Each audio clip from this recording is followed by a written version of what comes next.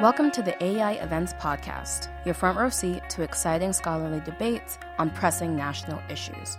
With new episodes every week, never miss out on the conversation and stay up to date on topics important to you. To hear more, check out our other channels related to education, domestic policy, and international issues. I'm Rick Hess, Director of Education Policy Studies here at AEI. Thanks you all so much for taking the time to join us today for, I think, what is going to be a really interesting and really evocative conversation with University of Virginia President Jim Ryan. The topic today is, should universities be more like corporations? I think Jim has a take on it, which is, fun and might take this in places that you wouldn't necessarily expect. Look, here's the rationale for today's event. It's well understood that American higher education has come under fire on a number of fronts. There's concerns about speech on campus. There's concerns about civility. There's concerns about issues like affordability and access. Question is, what do you do about all of this? One of the more interesting places to try to sort these conversations out is the University of Virginia.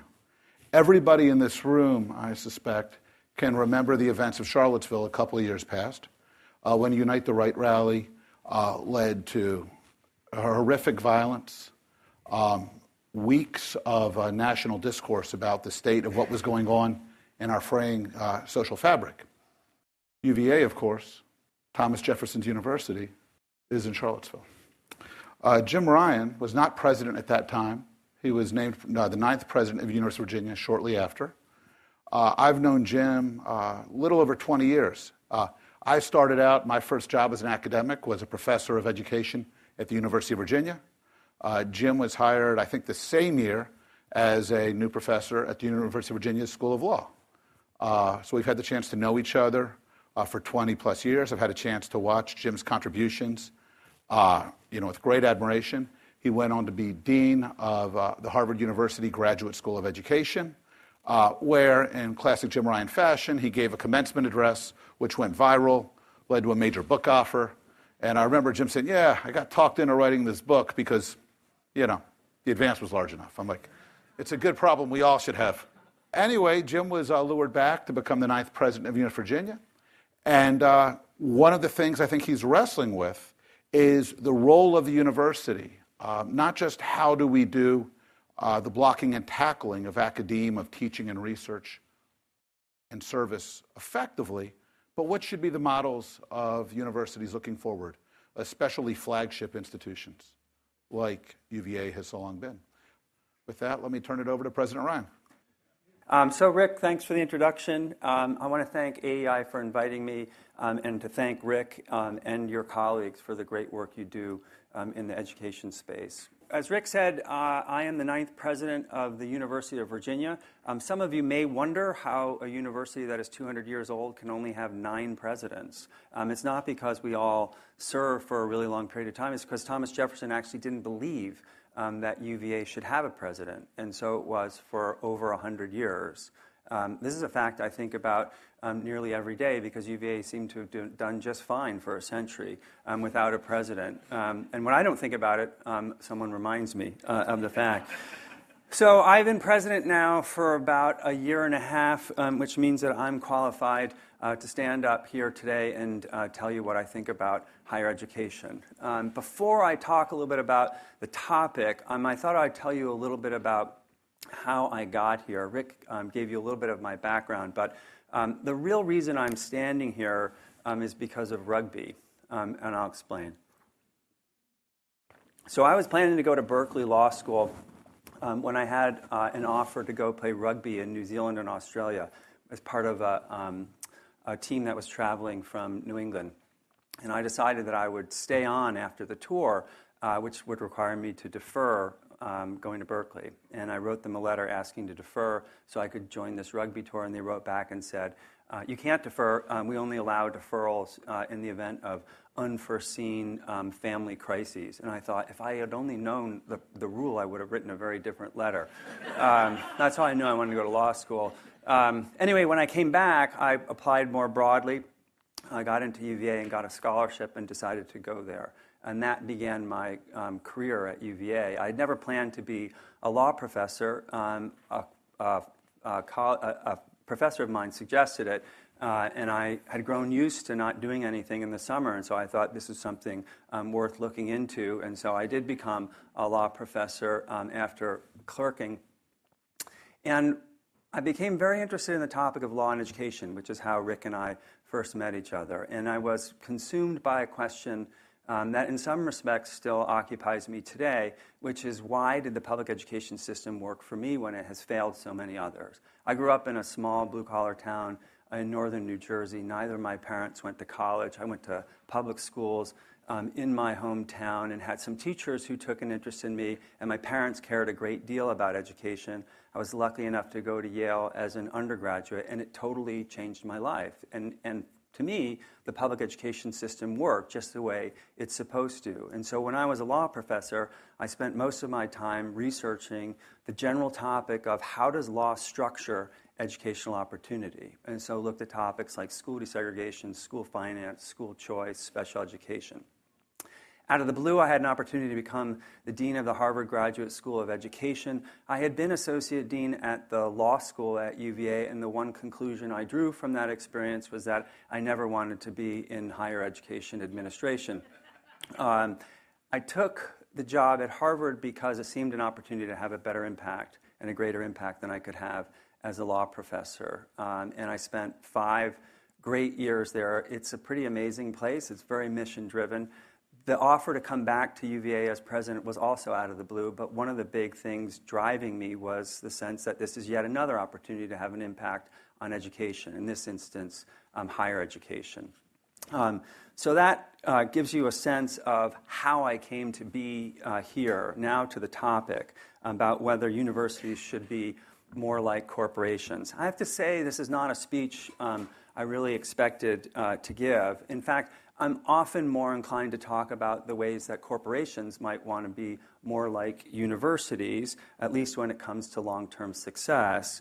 A little appreciated fact is that there are almost 900 American colleges and universities that are more than a century old, still in operation today, including 23 of the top 25. The Harvard Corporation is actually the oldest corporation in the Western Hemisphere, founded in 1650, and Harvard is still doing pretty well as far as I can tell. Meanwhile, the average age of a company on the S&P 500 has fallen from almost 60 years in the 1950s to less than 20 years today. And of the 25 top companies by revenue, only 4 were founded before 1990. So obviously universities are doing something pretty well when it comes to longevity. But there's at least one lesson that I think universities can learn from corporations, and that's what I want to talk about today. And that's the increasing importance of striving to be what you might call both great and good.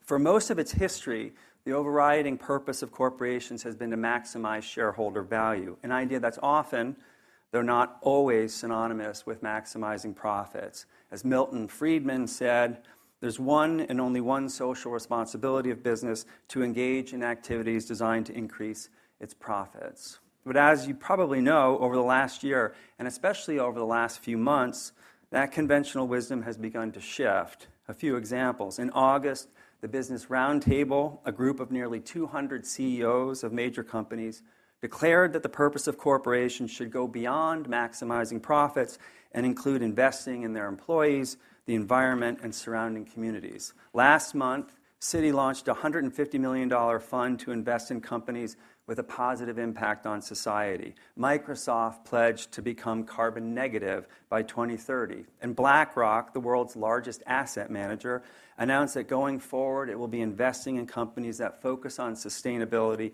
and disinvesting from companies that don't. Now, some of this shift is due to pressure. According to a study by the High Lantern Group, for example, the issue of climate change generated the highest degree of public pressure on corporations by activists, policymakers, and journalists last year. There's also positive incentives on companies to focus on improving the world around them. To give you one example, in December, the research firm Just Capital rated the largest U.S. companies on different qualities that appeal to most Americans. The companies that scored highest on doing good things, like Microsoft and IBM, had a higher return on equity than companies that didn't. As Rick would remind you, this is correlation, not causation. But it's not difficult to see or understand how a thriving community, happy employments, and a healthy environment could be good for the overall bottom line for businesses. So in some ways, the fact that corporations are focusing on what I'm calling being both great and good is not that surprising. Nonetheless, it's still instructive for universities. Like corporations, and here's the connection, like corporations, universities have for centuries defined their missions fairly consistently and somewhat narrowly: discover and disseminate knowledge, prepare students for some combination of citizenship, leadership, and employment. These remain vital goals, not just for universities, but for the health of our democracy, and they deserve strong support and protection. Nothing that I'm going to say should take away from that. But universities, like corporations, can sometimes forget that they're also large institutions.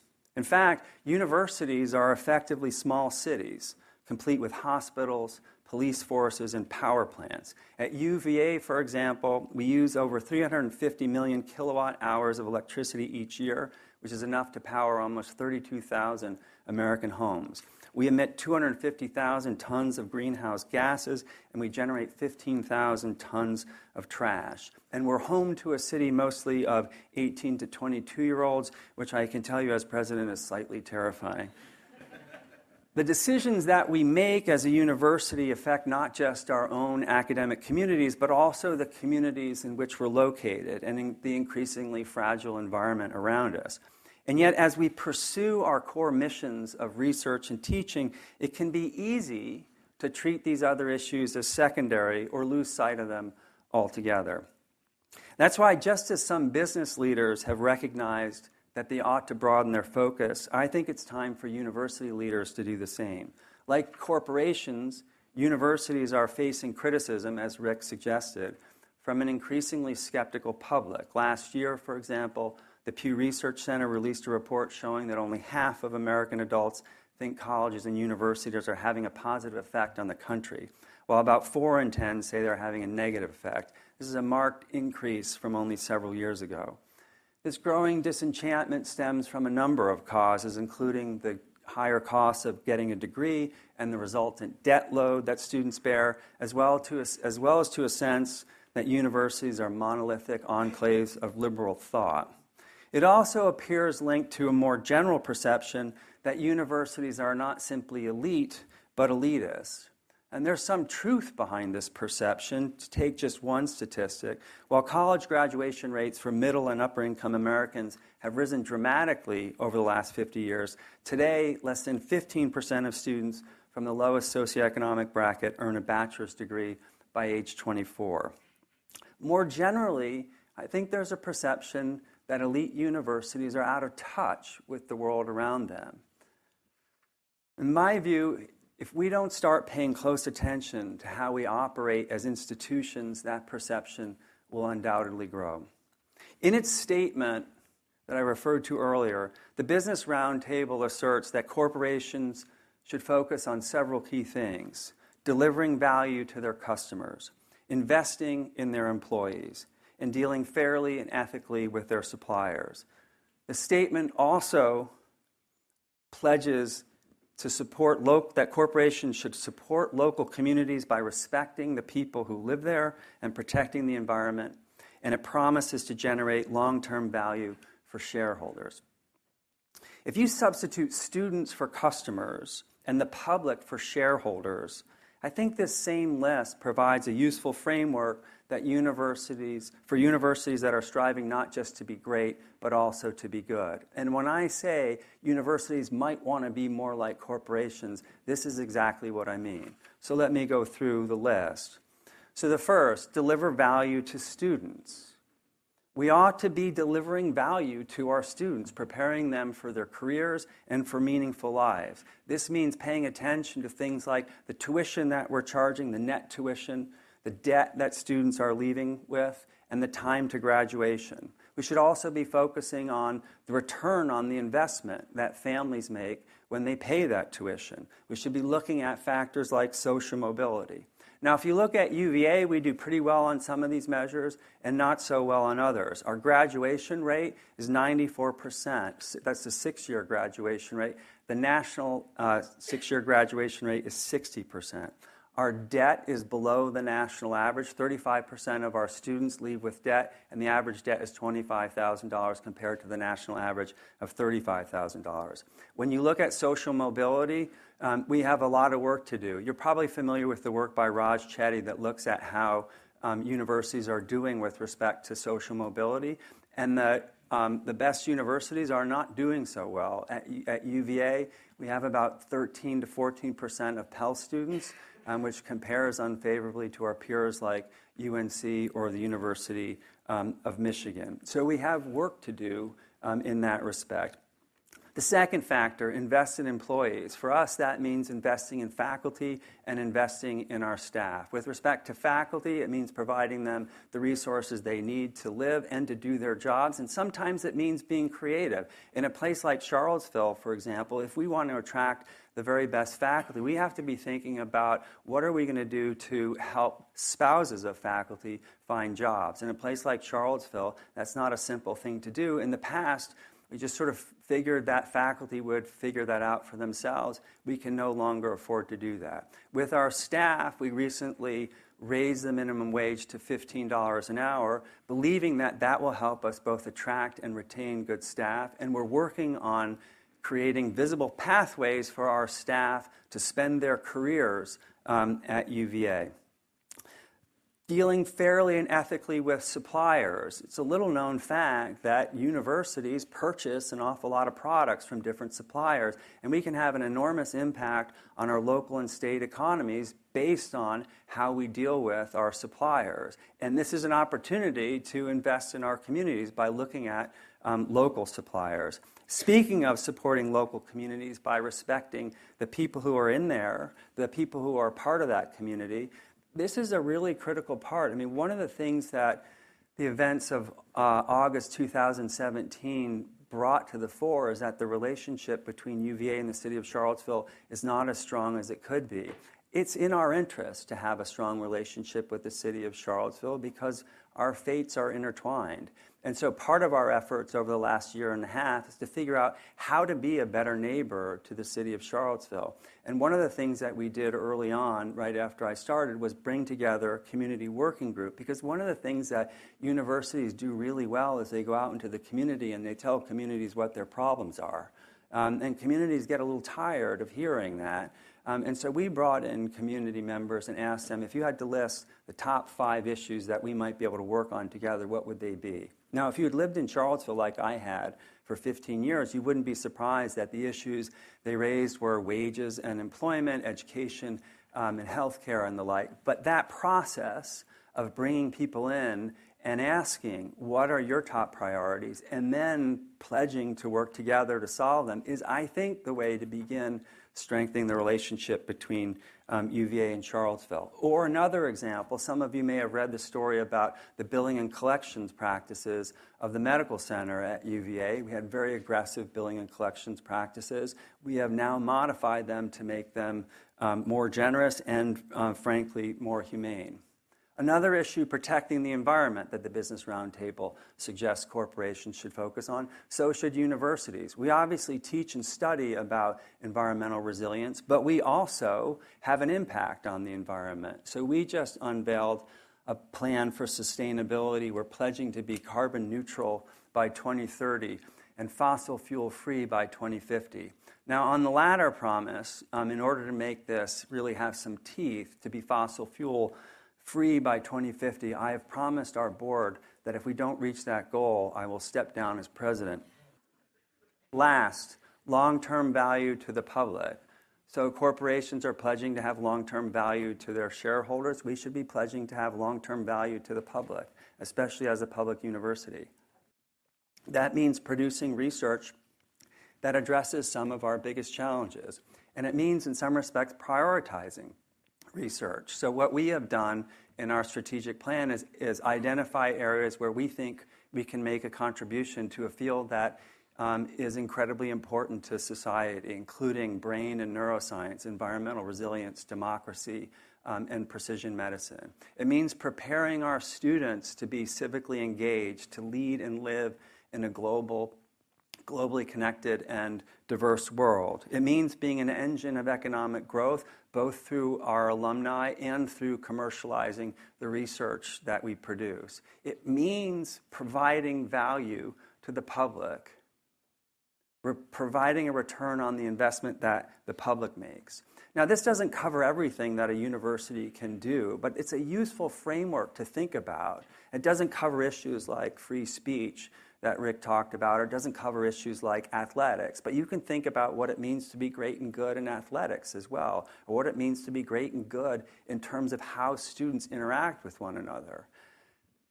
The reason why I think this is important for universities is twofold. First, I really believe that universities in the not-too-distant future are going to be judged differently than they are today, and that they're going to be judged based on some of these factors. They're going to be judged based on essentially the contribution that they're making to their students and to the world around them. One of the things that really puzzles me right now about rankings, and if you look at U.S. News and World Report, you'll see this, is that there's a ranking for best universities and there's a ranking for best value universities.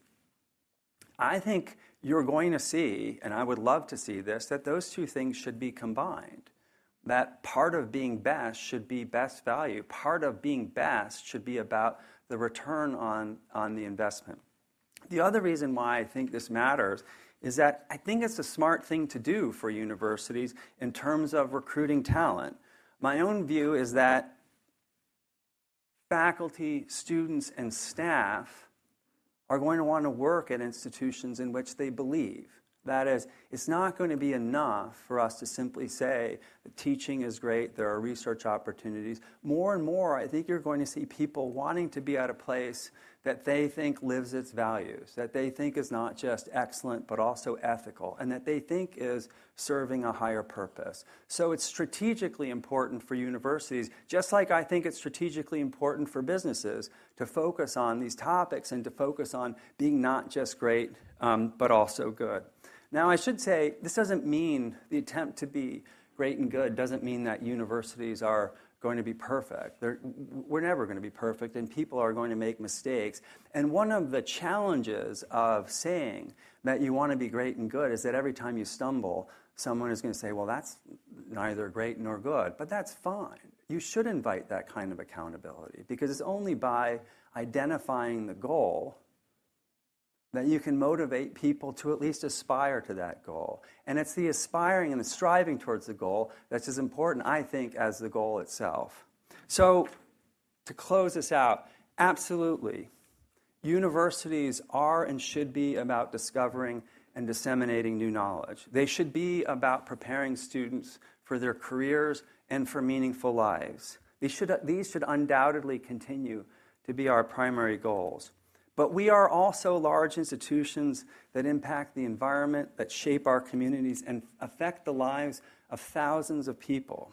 At a time when other large institutions are taking a broader view of their responsibilities in order to regain the public's trust, I think it's imperative that universities do so as well. And that is essentially what we're trying to do at UVA, where our governing board recently approved the adoption of a 10-year strategic plan called, as I'm sure you'll be surprised to hear, the 2030 Plan, A Great and Good University. I hope you'll follow us on this imperfect journey. Jim, first off, terrific, love it. It seems to me the kinds of remarks that can and should have and might have been given 10 years or 40 years ago, because the principles you enumerate seem relatively timeless. So, but given that aspiration, why is it that the public is so dissatisfied with higher education today? What's changed from 10 or 20 or 30 years ago?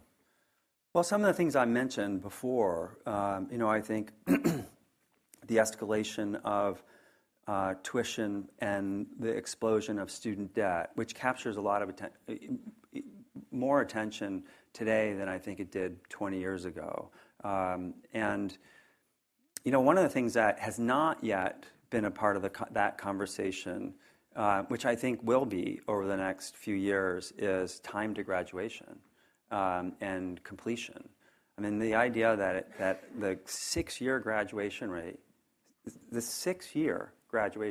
60% is scandalous, if you think about it. And the student debt problem that you hear so much about is mostly a completion problem, right? The students who have the most difficult time paying back debt are ones who have taken on some debt but haven't earned a degree. So that's number one. I think the high-profile flare-ups around speech, which have captured a lot of attention, I think that's caused a lot of people to wonder what is going on college campuses today.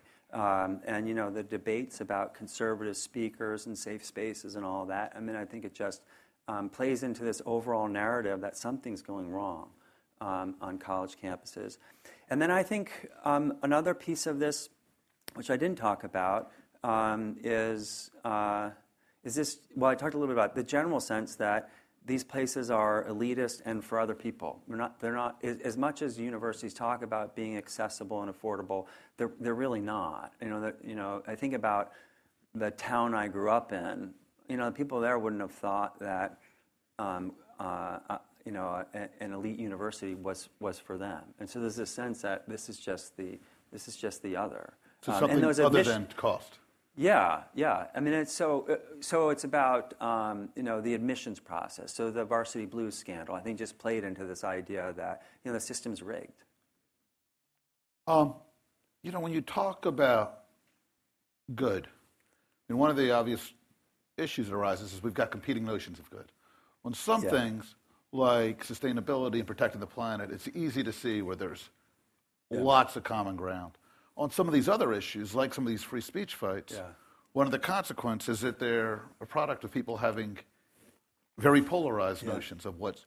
So how do you think about universities negotiating? Yeah, that's such a great question. And it's something that I thought about as we were developing this idea and thinking about all the time. I think that you have to...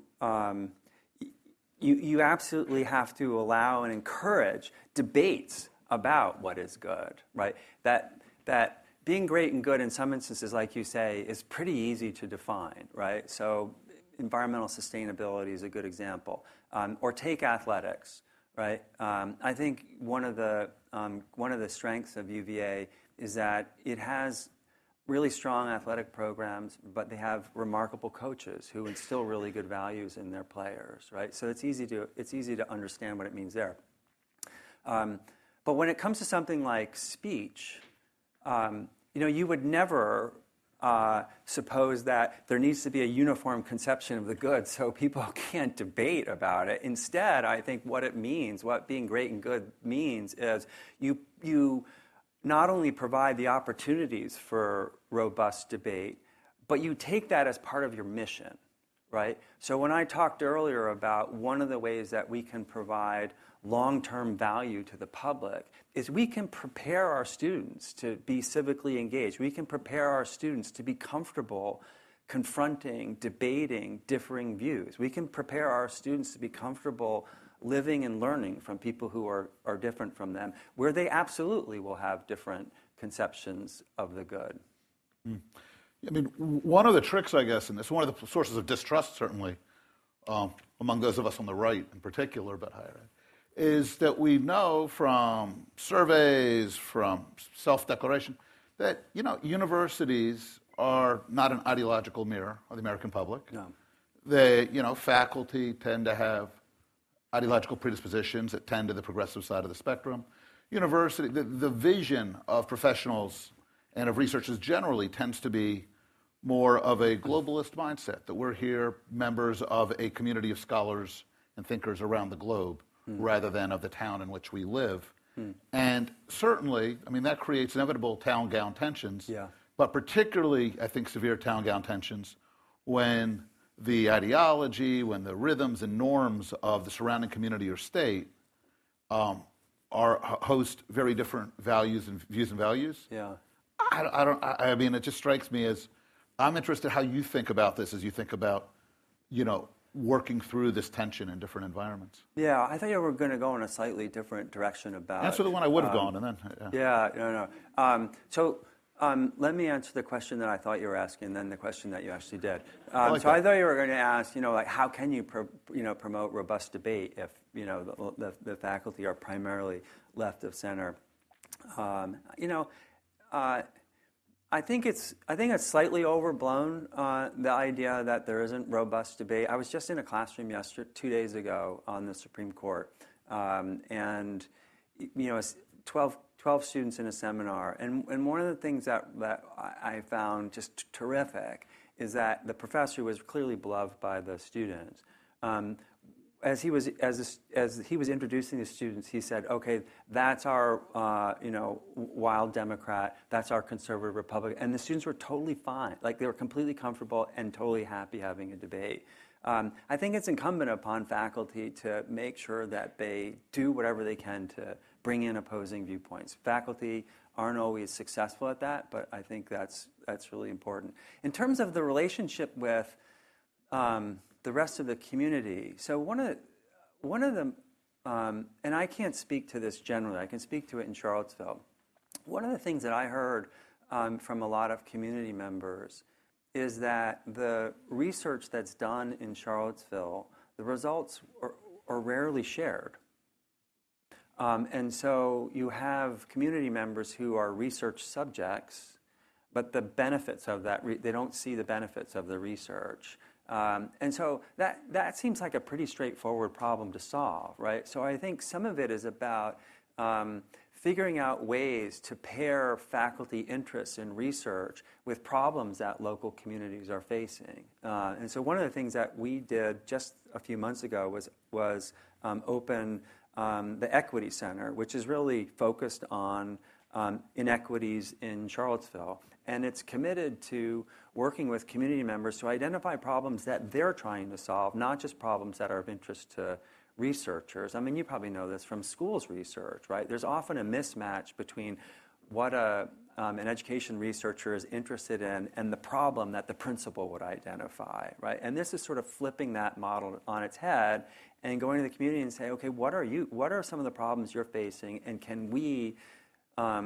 through our research help? And I think that can go in an enormously long way to closing the divide between universities and the towns that they're in. It's a way of sharing the resources that exist in universities. And one of the things that I think ought to be the case and is not always and not nearly as often as it should be. For someone who's just growing up in Charlottesville, you should feel like you have an unfair advantage because the University of Virginia is there. On that, the Equity Center question, one thing that comes up is on some of the examples you were talking about, I think it was precision research in biomedicine. Precision medicine, yeah. Precision medicine. Those feel very far removed from some of the debates that we argue about in a polarized country. Yeah.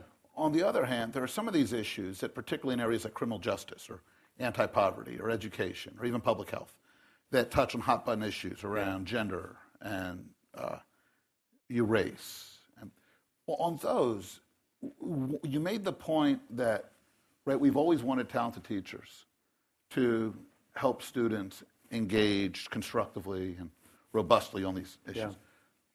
But a related issue is, and again, I mean, you've been dean at Harvard Ed, you're president of UVA, you have a perspective on this.